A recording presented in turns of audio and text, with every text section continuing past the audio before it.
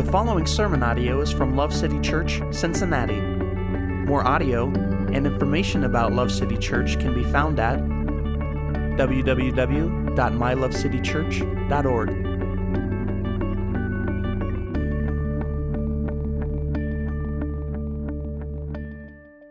If you would, please turn with me to the book of Mark. We're going to start in chapter 1. We're starting a brand new series this week, and we are going to go through the entire book of Mark. It's going to take us at least until Easter.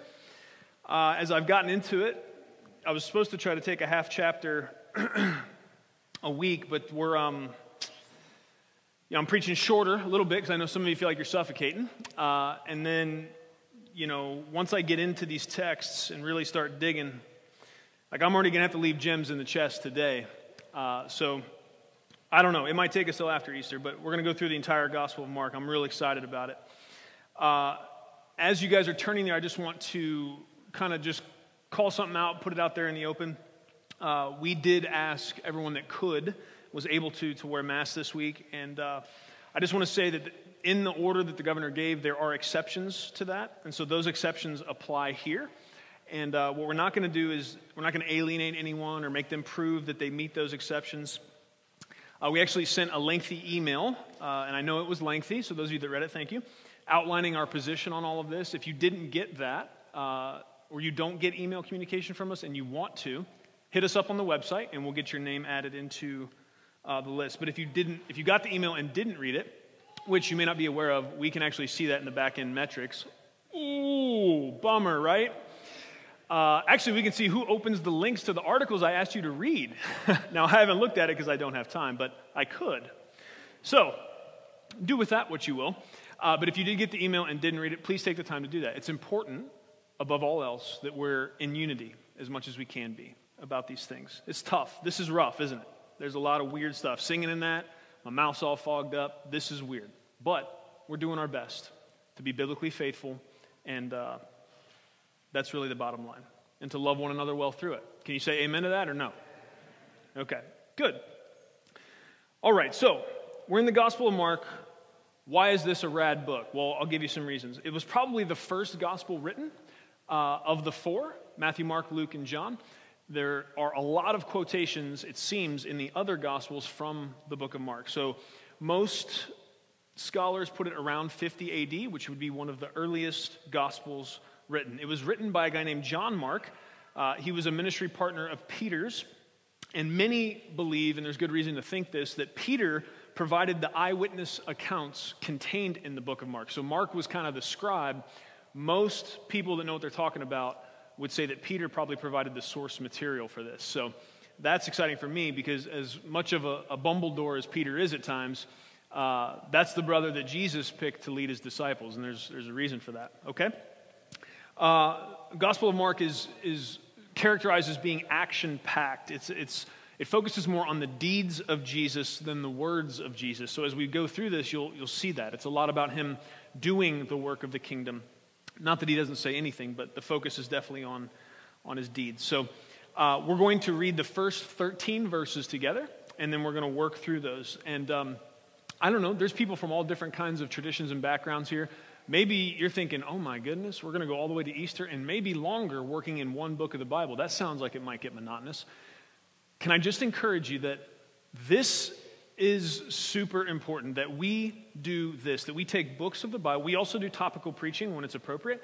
It's real important that we work through books of the Bible verse by verse, because when Paul was instructing Timothy and others about what it is we're supposed to be focusing on doing as the church, one of the main things is that we are studying and staying in the Word of God. This is the spiritual food for Christians, and so it's real important that we take that seriously, and that we, from time to time, we go right through a book so that we get the context, and we're not just kind of popping and grabbing verses. It rounds us out and makes us more circumspect in our faith, and so I hope you can summon at least half the excitement I have about the fact, because we've been doing this a while, we've not tackled a whole gospel yet, okay? So Mark's our first run at it. We've done other books, but I'm looking forward to it. I hope you are too.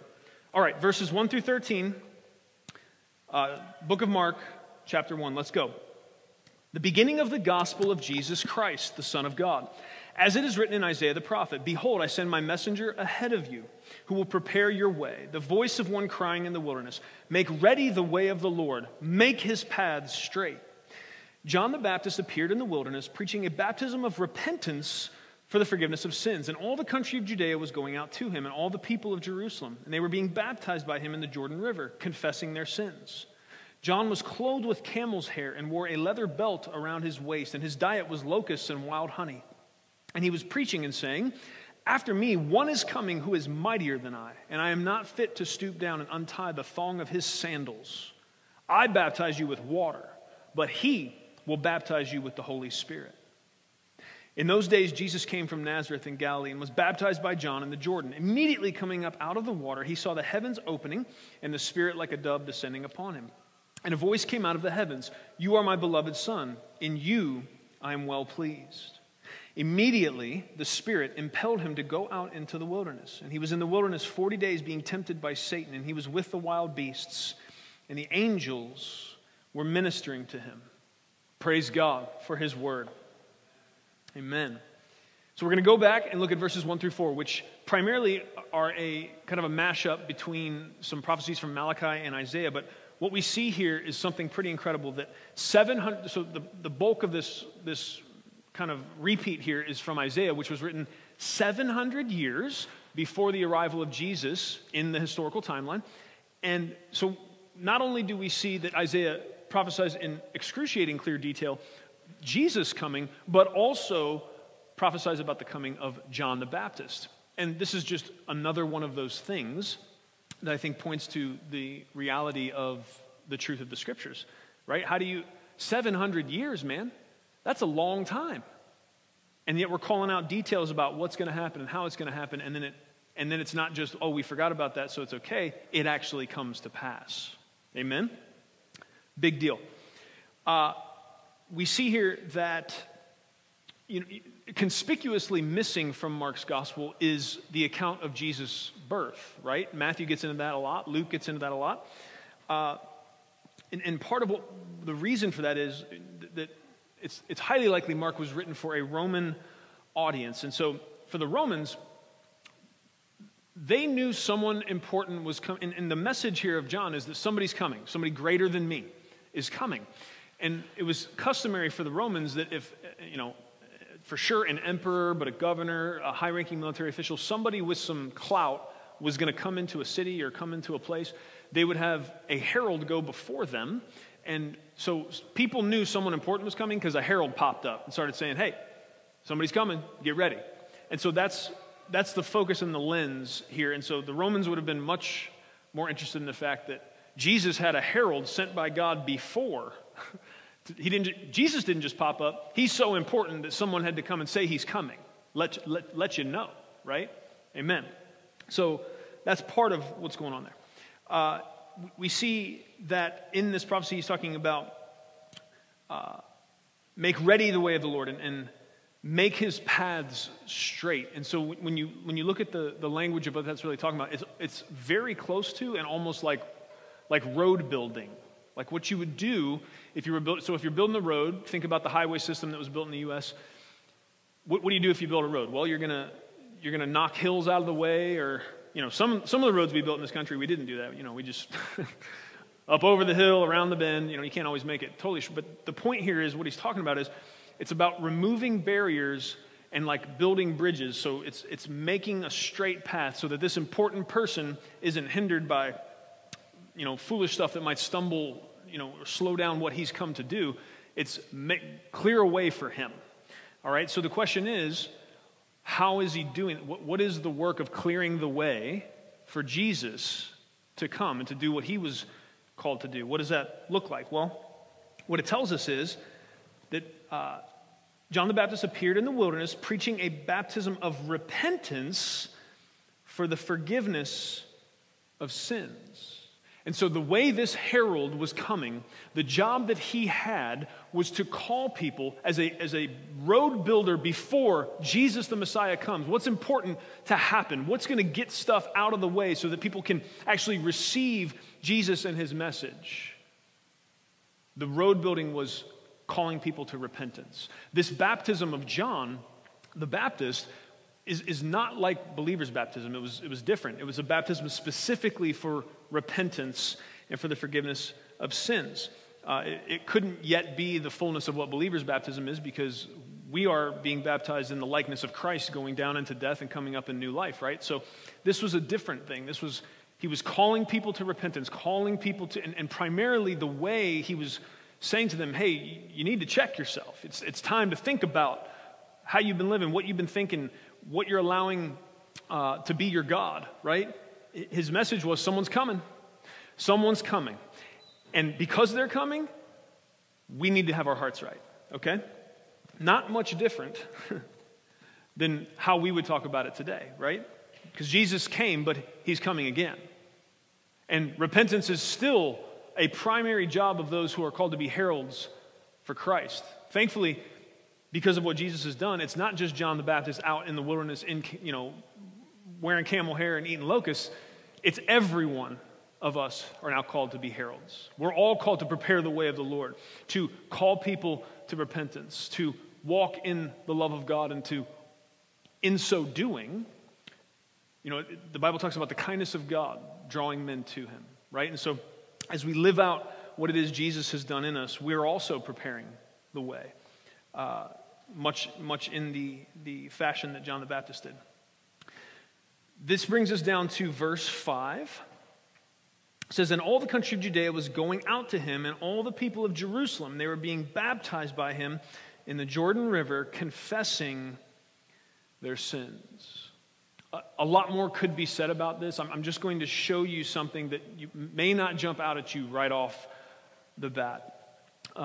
In our last series and for the last several weeks, because of our cultural moment and things that are up front and in the center at this moment, we've been making an attempt to show how the Bible brings an answer to some of the big questions and big debates of our day. I think that's always our job as good missionaries, is to be thinking about that.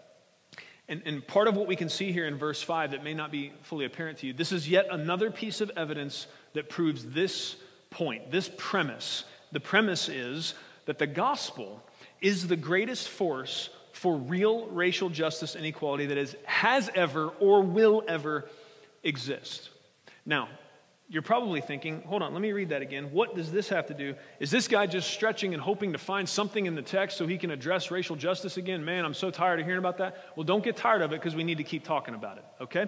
Because what's not being talked about a whole lot, this is why our voice matters. This is why us being heralds matters. Because there's a whole lot of talking about these things going on, but the talking isn't coming from the lens of the scriptures. The talking is coming from all these other philosophies and ideas of men, and it's not going to actually help. We need to, if somebody's got to, and it needs to be us. We have to believe that the greatest force for bringing healing to these issues is Christ's gospel and his word. Can you say amen to that? If you're going to say amen to anything today, it'd be right there. It'd be a great spot. Awesome. So here's I'm going to show you why this speaks to that. Why this is yet another evidence that without reading carefully, without understanding, this is why we got to go verse by verse through books of the Bible, okay? Because you could read this 100 times and you never pick this up. And if I was preaching 100 sermons and we weren't just going verse by verse, I may not have the time to stop and deal with this one really cool thing in verse 5. Let me show you this. What it says is they were all coming from Judea and Jerusalem, being baptized by John in the Jordan River. Okay, what does that have to do with this, all of the stuff that I just mentioned? Here's what it has to do with it. Traditionally, Jews would have been sprinkled if they were doing a baptism of repentance of sin. The only time they dunked somebody was when they had a really dirty, nasty Gentile who was being converted into Judaism. Then they took him and said, all right, now we got to put you all the way down, hold you like this, and then bring you back up. Do you see the beauty of what is already being stated here? What comes out of this reality that John came and he wasn't just sprinkling people, he was putting everybody on the same plane. Whether you're a Jew, whether you're of the household of God, or you're a Gentile, we all are in need of repentance in a serious way that needs to be symbolized not just with a sprinkle.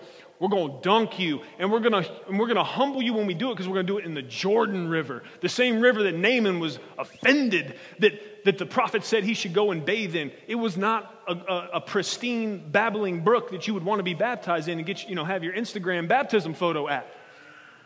Okay, this was a dirty river, and so part of what calling people to repentance is doing It's this message that is throughout the scriptures that God opposes the proud and gives grace to the humble. Guys, I am thoroughly convinced I could get up here every single week and just talk to you about walking in the love of God and walking in humility, and I would not do you a disservice.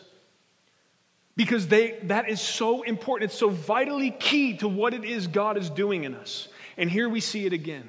This humbling that people, in order for people to come out and to respond to John's message of repentance, they knew as Jews they were going to get dunked just like a Gentile. What does the gospel do? It evens the playing field. We're all sinners and we're all broken and we all have one shot at not being. And it's coming to Christ. Flat out. Amen. We wouldn't have seen that if we weren't taking step-by-step walk through the book of Mark. And I'm telling you right now, the scriptures are anti-racist. Flat out. And they're the only ones that have the power to back it up and show us a way to solve some of the issues that we're dealing with. And friends, I'm just going to say it again. We have to believe that. I know I've been saying that in different ways for the last 5-6 weeks. I know I keep repeating myself, but I also know we need help to really believe that the answer is found in God's Word. Amen. Not just for that ill, but for all the ills that the brokenness of sin has brought into the world. Yes? Amen. Okay. Hallelujah. Verse 6. John was clothed with camel's hair and wore a leather belt around his waist, and his diet was locusts and wild honey.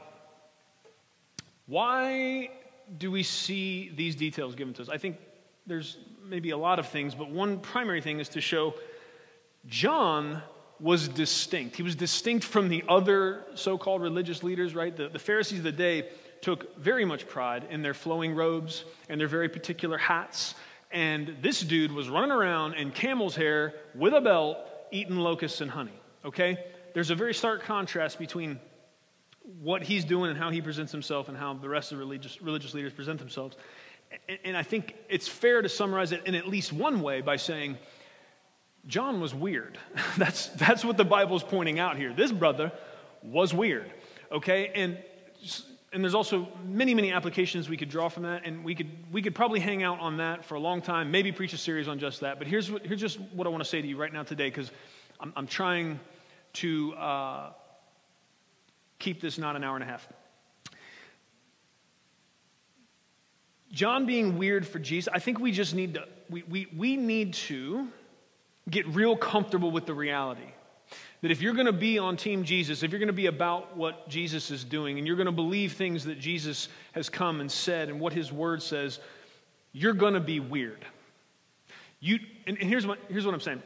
If you're in the break room at work or you're out wherever you are and in this day and age, in this culture, and you say, yeah, you know what, I believe the Bible is God's inspired word and like it has authority and should be obeyed. For a lot of people, you might as well be chomping on locusts right in front of them.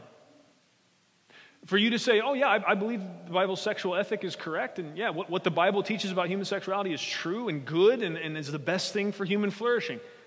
You might as well be dipping locusts in wild honey just right in front of them, you know, with camel hair on. It's weird. It stands out. It contrasts starkly with what many people have come to think is even good or normative. And so I guess I just want to encourage you to get comfortable with being weird for Jesus. If you're really going to be with him, you're going to stand out. And you're going to be like a dude out in the wilderness, all wild hair and wearing camel hair and eating locusts, okay? So are you okay with being weird for Jesus? I know it's hard, but I'm asking you at least to pray about that and ask God to embolden you. You don't have to try to, it's almost like some people try to be extra weird on purpose. You don't need to. We're already weird. You know, we all love Jesus so much and love his church so much. We're sitting in here suffocating in mass so we can be together and gather, and we're still singing. I don't even have glasses on. I felt like my eyes actually fogged somehow. That's weird, right? We don't do with our money and resources and time what other people do. What do you mean you give a bunch of money to the purpose of the church and for the furthering of the gospel? Like, Don't you know you could get a boat with that? That's weird. But we're going to be weird. We're going to believe weird things and we're going to do weird things. But I think part of why people responded to John was because of the contrast and the weirdness. Okay? So, eat locusts if you want to, but that's not really the point. The point is, we're going to stand out if we're going to follow the Master. Amen. All right, back to more on humility, because I told you we can't get enough. Verses 7 and 8. And he was preaching and saying, after me one is coming who is mightier than I, and I am not fit to stoop down and untie the thong of his sandals. I baptize you with water, but he will baptize you with the Holy Spirit. Now, we see this self-deprecation from John the Baptist saying, look, the one who is coming, I'm not even worthy to untie the thong of his sandal. I shouldn't even touch his shoes. He is so much higher and greater and mightier than I am. But that's really interesting that that's John's position, because if you go to Luke 7 and Matthew 11, what does Jesus say about John the Baptist? In a very poetic way, he says, there's no one greater than John. He says, no one's ever been born of woman greater than John the Baptist. So that's pretty big deal. Greatest human ever, right? Right after Jesus. And yet, what is John's position? What is his self-view? He doesn't spend a bunch of time focusing on the fact that he is this forerunner of Christ, and in Jesus' words, greatest man to ever live, aside from Christ himself. He doesn't focus on that so much. What he's focused on is how great Jesus is, which keeps him in his place. Right? And that's our problem a lot of times with our insecurity issues and our identity issues and whether we have too high of a view of ourselves or too low of a view of ourselves. The real key here is it's taking your eyes off yourself. That's the key of humility. It's not being an Eeyore and always down on yourself and always, focusing. John didn't say, oh, I'm weird and I eat locusts and no one likes me and I don't have a very good personality. And, that's not what he said. He just talked about who he was in contrast to Christ, right? His focus was on who Christ was, and that kept him from having an overestimation of his own importance. Because when you set your eyes upon the beauty and radiance and glory, might and majesty of King Jesus, you feel rightfully small. You feel just how you should feel. Humbled. Amen. I thought there would be more raucous applause around that area about, really drilling down about your humility. So I'll rework that for next time. Amen. Verse 9. This is interesting. This really gives us an interesting question. In those days, Jesus came from Nazareth in Galilee and was baptized by John in the Jordan. Is a question mark popping up for anybody as I read that? Because we've already talked about what kind of baptism this was, right? This was a baptism for the repentance of sins, okay? You see those memes where it's like the lady's kind of staring off and there's all the math equations kind of ghost hanging there? Hold on. Jesus is perfect. Jesus is the sinless Son of God. Why is he being baptized with John's baptism? For the repentance of sins, okay? Pretty famously here this last week, some commentator somewhere, I can't remember the names, but just with all kinds of audacity said, well, even Jesus wasn't perfect. It's like, my man, that's a real basic element of what Christians actually believe. Jesus was perfect. You guys cool with that? Everyone here's got that, right? Jesus was perfect. No sin. So the reason he was accepting John's baptism, and if you go to Matthew's account of it, they get into a little bit of a verbal tussle because John's like, hold on, I'm not baptized. I'm not baptizing you. You baptize me. And Jesus says, permit it, so all righteousness can be fulfilled. Okay, so why is Jesus submitting to this baptism? Well, all Jesus said about it was, permit at this time to fulfill all righteousness. He didn't give us any more commentary on it. Okay, so that's all we know for sure, but we don't know what that means for sure. But there's some things around it that are pretty strong possibilities. One thing is that it very much seems as if Jesus, in submitting to this baptism by John, it's part of him identifying as the Son of Man. He calls himself the Son of Man most often in referring to himself during his time on earth. And so he's identifying with those whom he came to save. He's identifying with us in taking on this baptism and giving an example in that and setting and being a role model, even if he himself didn't need it in terms of being forgiven of sin, okay? So there's something in him identifying with us. As I said, in Matthew 3, he says it's to fulfill all righteousness. So there is something significant to why Jesus was baptized, even if it's not super clear. But one thing we do know that, and again, this is kind of a deep dive thing that if we weren't going verse by verse, we might miss. In Luke 1, it tells us that John was of the tribe of Levi, okay, and he was a direct descendant of Aaron's priestly line. Okay, so in the Old Testament, there were priests who presided over the tabernacle and over the temple. They handled the sacrifices. One of their duties, the priests in the Old Testament, so John is a direct descendant of Aaron, right? And they were the only ones that were allowed to be priests. One of their duties was to present sacrifices to the Lord. Okay? And so there's a possibility here that to fulfill all righteousness, that this was something in the mind and the plan of God, that in doing this was almost like how a priest would take a lamb or a bull and prepare it for sacrifice, that Jesus was being prepared. And what lends credence to this a little bit is the very next day, John comments about, he's doing his herald job again, and what does he say? How does John address and point out that Jesus is coming? He says, "Behold, the Lamb of God who takes away the sins of the world." And so we know that John already had this in his mind. And so there may be something to this reality that Jesus, in taking this baptism, it was as if the Lamb of God was being prepared for the sacrifice. I got chills just thinking about how beautiful and deep that is right there. I hope that's hitting you like it should. If it isn't, or I went too fast or whatever, hit me up this week somehow, and we'll talk about it some more, because that's deep and that's good. Amen. Okay. The last thing I'll give you why Jesus, took this baptism of John is to show with crystal clarity and undeniably that God is triune in his nature. That God is triune in his nature. This set up possibly the most vibrant, precious, beautiful example we have in all the scriptures. I said perhaps, some theologians may argue. I think this is it. View we have of the triune nature of God. So let's read verses 10 and 11. Immediately coming up out of the water, he saw the heavens opening and the Spirit like a dove descending on him. And a voice came out of the heavens, "You are my beloved Son, in you I am well pleased." We have the Spirit of God descending like a dove upon Jesus. We have Jesus the Son being baptized. We have the Spirit of God descending like a dove. And we have a voice from heaven, the Father, saying, "You are my Son, in whom I'm well pleased." This is a very difficult verse for heretics to argue against. And I don't, you guys know, I don't throw heretic out all the time, and I'm not a heresy hunter, and that's not, I don't think, our main purpose as Christians. But it's really important that we understand God as triune in his nature. And some will argue against that by saying, well, the Bible doesn't say the word Trinity. Why do we say that? Well, Trinity is just, we're trying to describe God's nature, right? So we came up with a word.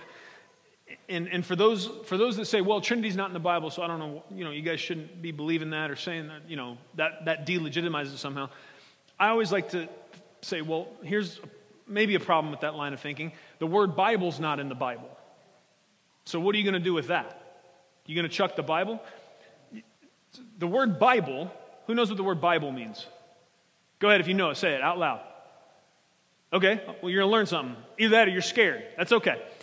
Or you got a mask on, I couldn't hear you. The word Bible in Greek, it comes from biblos, or Latin, it comes from biblia. Here's what it means. It's deep. You ready?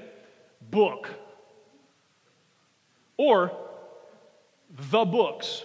What it definitely is not is a book. It's the books. Okay? That's it. But we had to have a word to describe the collection of God's divine writings. It's the books. Amen. So it's okay to say Bible, right? Trinity is like that. Trinity is it's what the church has said from the beginning to try to describe this coherent string of the way that God's nature is presented in the scriptures. What does Trinity mean? It means that we have one God, right? There is one God. That's very clear throughout the scriptures. You got that? One God but there's three distinct persons. The Father, the Son, and the Holy Spirit, they are three and they are distinct, and yet they are one God. Anybody confused yet? Good, because I'm pretty sure that's part of what it's supposed to do, is confuse us. Why is understanding that God is triune so important? Why did I say the word heretic? It's very difficult to actually believe in the God of the Bible and to trust him for salvation if you do not understand him as triune. I'm not saying somebody can't be saved without, being able to say, oh yeah, God is one God of three persons and understand what we do understand about it in order to be saved. I'm not saying that. But what I am saying is that to deny that and to see God as, like steam, water, and ice, he's kind of putting on different masks at different times. That's called modalism. The church throughout history has dealt with these heresies about God's nature. And it's very serious. We need to care about it and know that it's important, so we're going to take a minute to know why. Why is it important to understand God as triune? It is what is revealed in Scripture, first of all. What I'm not going to do first when we talk about why it's important to understand God as triune is jump right into the practicalities of how it applies. The first and most important reason is because that's how the Bible presents God to be. This is the scriptural revelation we have of God's nature. It starts all the way at the beginning. In the beginning was God. That's Elohim, which is a plural for El. It's mind-boggling. Why? We're talking about one God, but we're talking in plural terms. When God makes man, he says, let us make man in our image. Who is he talking to? Not the angels. The other members of the Trinity. Amen. So it's what is revealed in Scripture. We could, and we can later if you want to, not right now. We can go through and look at all that. But one of the most vibrant examples is the fact that when Jesus goes down in the water, the Spirit of God descends upon him like a dove. Jesus is in the water. There's a dove that is the Spirit of God descending on him. And then there's a voice from heaven saying, this is my Son with whom I'm well pleased. Okay, so if Jesus is just this one God that puts on a mask at different times, it's God the Father in the Old Testament, and then Jesus pops up, and then now it's time for him to turn into the Holy Ghost. If that's what's happening, then what's happening here? Right? There's people that try to kind of make fun of Trinitarian doctrine because it is mind-blowing. They'll say, yeah, well, Christians believe, 1 + 1 + 1 equals 3, or 1 + 1 + 1 equals 1. Like, okay, that's a cool argument, but here's let's think about it this way. 1 times 1 times 1 times 1 still equals 1. And I think multiplication makes a lot more sense than addition when we're talking about the Creator, God. Are you all right with that? Amen. Get better arguments if you're coming to me about it, because I'm going to get you. Why else is it important? So now I'm going to switch to practicalities. Again, I think part of why understanding God in his triune nature, why he's revealed himself that way, is to keep us humble. I've heard this quote attributed to Augustine, but there's debate on whether he actually said it. So we'll just say somebody said this. They said, try to understand the Trinity, you lose your mind. Deny it, and you lose your soul. Try to understand the Trinity, you lose your mind.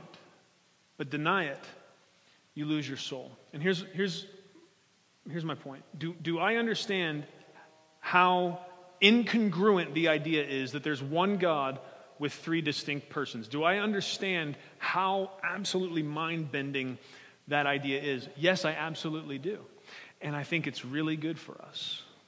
Because when we think about, we like things we can control and understand. I think that's where a lot of heresies about God's nature comes from. It's people trying to make what the Bible clearly lays out here, that we've got one God, but there's three persons there. There's the Father, the Son, and the Holy Spirit, trying to make that make sense. But can we just be okay that it doesn't make sense? Can we go farther than being okay that it doesn't make sense? And can we get down on our knees and just acknowledge his majesty? And every single time we think about the simple nature of God as triune, do we end up back in awe and worship at how much bigger and greater and more splendid he is than we are? How about that? It humbles us in yet another way, in a way that's good for us. Amen. Verses 12 and 13. We'll read those one more time. Immediately the Spirit impelled him to go out into the wilderness, and he was in the wilderness 40 days, being tempted by Satan, and he was with the wild beast, and the angels were ministering to him.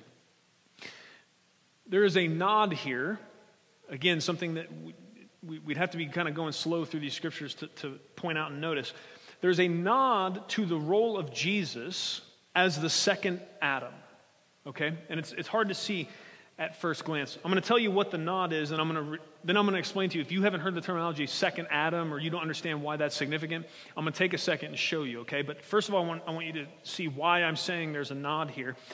When it says that he was out there being tempted by Satan, and he was with the wild beasts, there's a connotation in the language there that Jesus was with the animals in this peaceable way, much like Adam would have been before sin entered the world. You know, Adam was in charge of the garden. He named all the animals. He would have had a different relationship with the animal kingdom than we do now, because sin has entered the world and the world is broken. And so in this language that's used, it's the idea that Jesus was out there with all the wild beasts, but it wasn't a problem. That there was, he was with them, and like, you know, I'm not saying it was an animal party. I'm not saying, you know, it was like Winnie the Pooh. I'm not saying, who's seen Guy on a Buffalo? I'm not saying that Jesus was out there riding the animals and stuff. If you've seen Guy on a Buffalo, it's a YouTube video. Just raise your hand. I want to know if I'm alone. Okay. If you haven't seen Guy on a Buffalo, let me offer you this gift. Go check it out. It's good, clean fun. It's just a guy riding a buffalo with some dub-over music, but man, it makes me giggle. So that's for you. And you'll get this reference better. I'm not saying Jesus was out there, Guy on a buffalo, and you know, just riding around all the animals, and it was like he's, you know, Thane Maynard or Steve Irwin or whatever. God rest his soul. But there's this idea that when he's out here being tempted in the wilderness, because of who he was, like nature recognized their master. Yeah, that's good. That's a good way to say it right there. I'm glad you liked it too. So so this points us and gives us this nod towards Jesus being the second Adam. And what do I mean by that? Why is that significant? Oh, it's real significant. Let me read you this. This is from Romans 5, just a couple verses.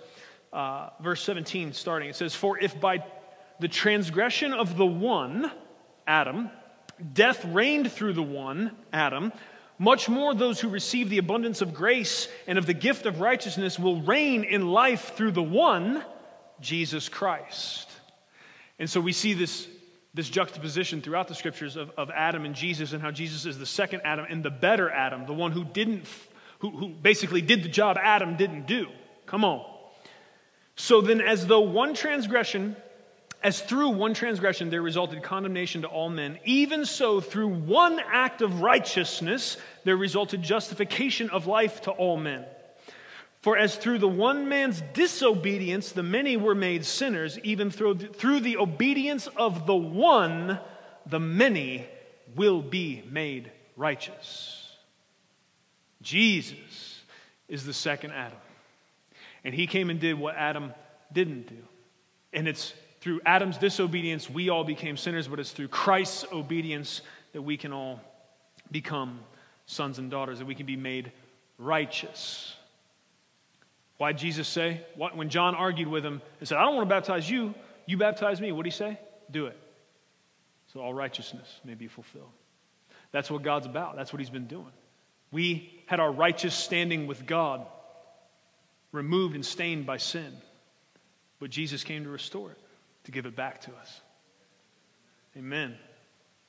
Now, the back half of 13, so we see it's so deep, because in him being with the animals, there's this nod to his humanity and his connection to us and how he's the second Adam. But then in the very same breath, it says, "And the angels were ministering to him." So again, there's this other contrast you might miss. It's like, yes, he is the Son of Man. He is the perfect, you know, he's like Beastmaster from back in the day, right? He's perfect, and the creation sees and understands who their master is. But then also angels were ministering to him. And so yes, he is the Son of Man, but also, I mean, when was the last time angels came and just took care of you, right? Like his divinity, it's right there. It's showing you both those things. And all these words are important. These little contrasts are there on purpose. So the back half of 13 is showing Jesus' divinity, that yes, he's hanging out with the animals, but also angels are ministering to him. And so what does that mean? What we see in this, and what is pointed out, is that Jesus is the eternal Son of God. And so he's fully God. And yet at the same time, he's fully man. And that is another mystery. It's like the Trinity. How is that union of God and man, how does that all exactly work? Again, it's a place, it's what it's meant to do is, I don't believe, is for us to try to make it make sense. It's one of those places where we got a choice. We either doubt because I can't understand how that works, or we worship because we realize it's above our pay grade. We got a choice every single time. The beauty of seeing Christ as both Son of Man and Son of God, both human and divine, it leads us to a summary statement that is, it's a gospel statement, but it's beautiful. It's this: it's that the Son of God became a Son of Man, so sons of men could become sons of God. Can I say that to you one more time? The Son of God became a Son of Man, so sons of men could become sons of God. And friend, that encapsulates the beauty of the gospel in all its richness and beauty and depth.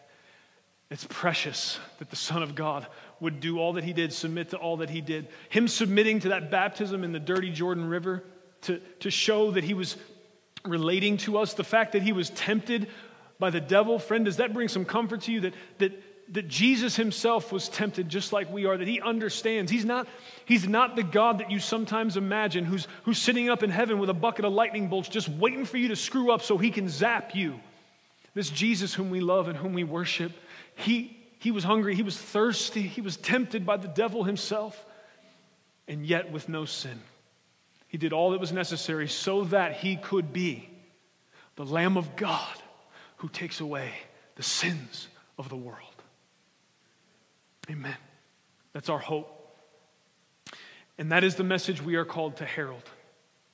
And so we need to be people that make a way in our own hearts, that stay fully aware that the repentance that we had, that the time that we first realized we were sinners before God, the first time we repented and received the good news of the gospel, that's not the end of that process. That forever we have to continue plowing down the hills and building bridges and making roads into our own heart, preparing a way for the Lord. And that part of our call as followers of Jesus is to be road builders for others.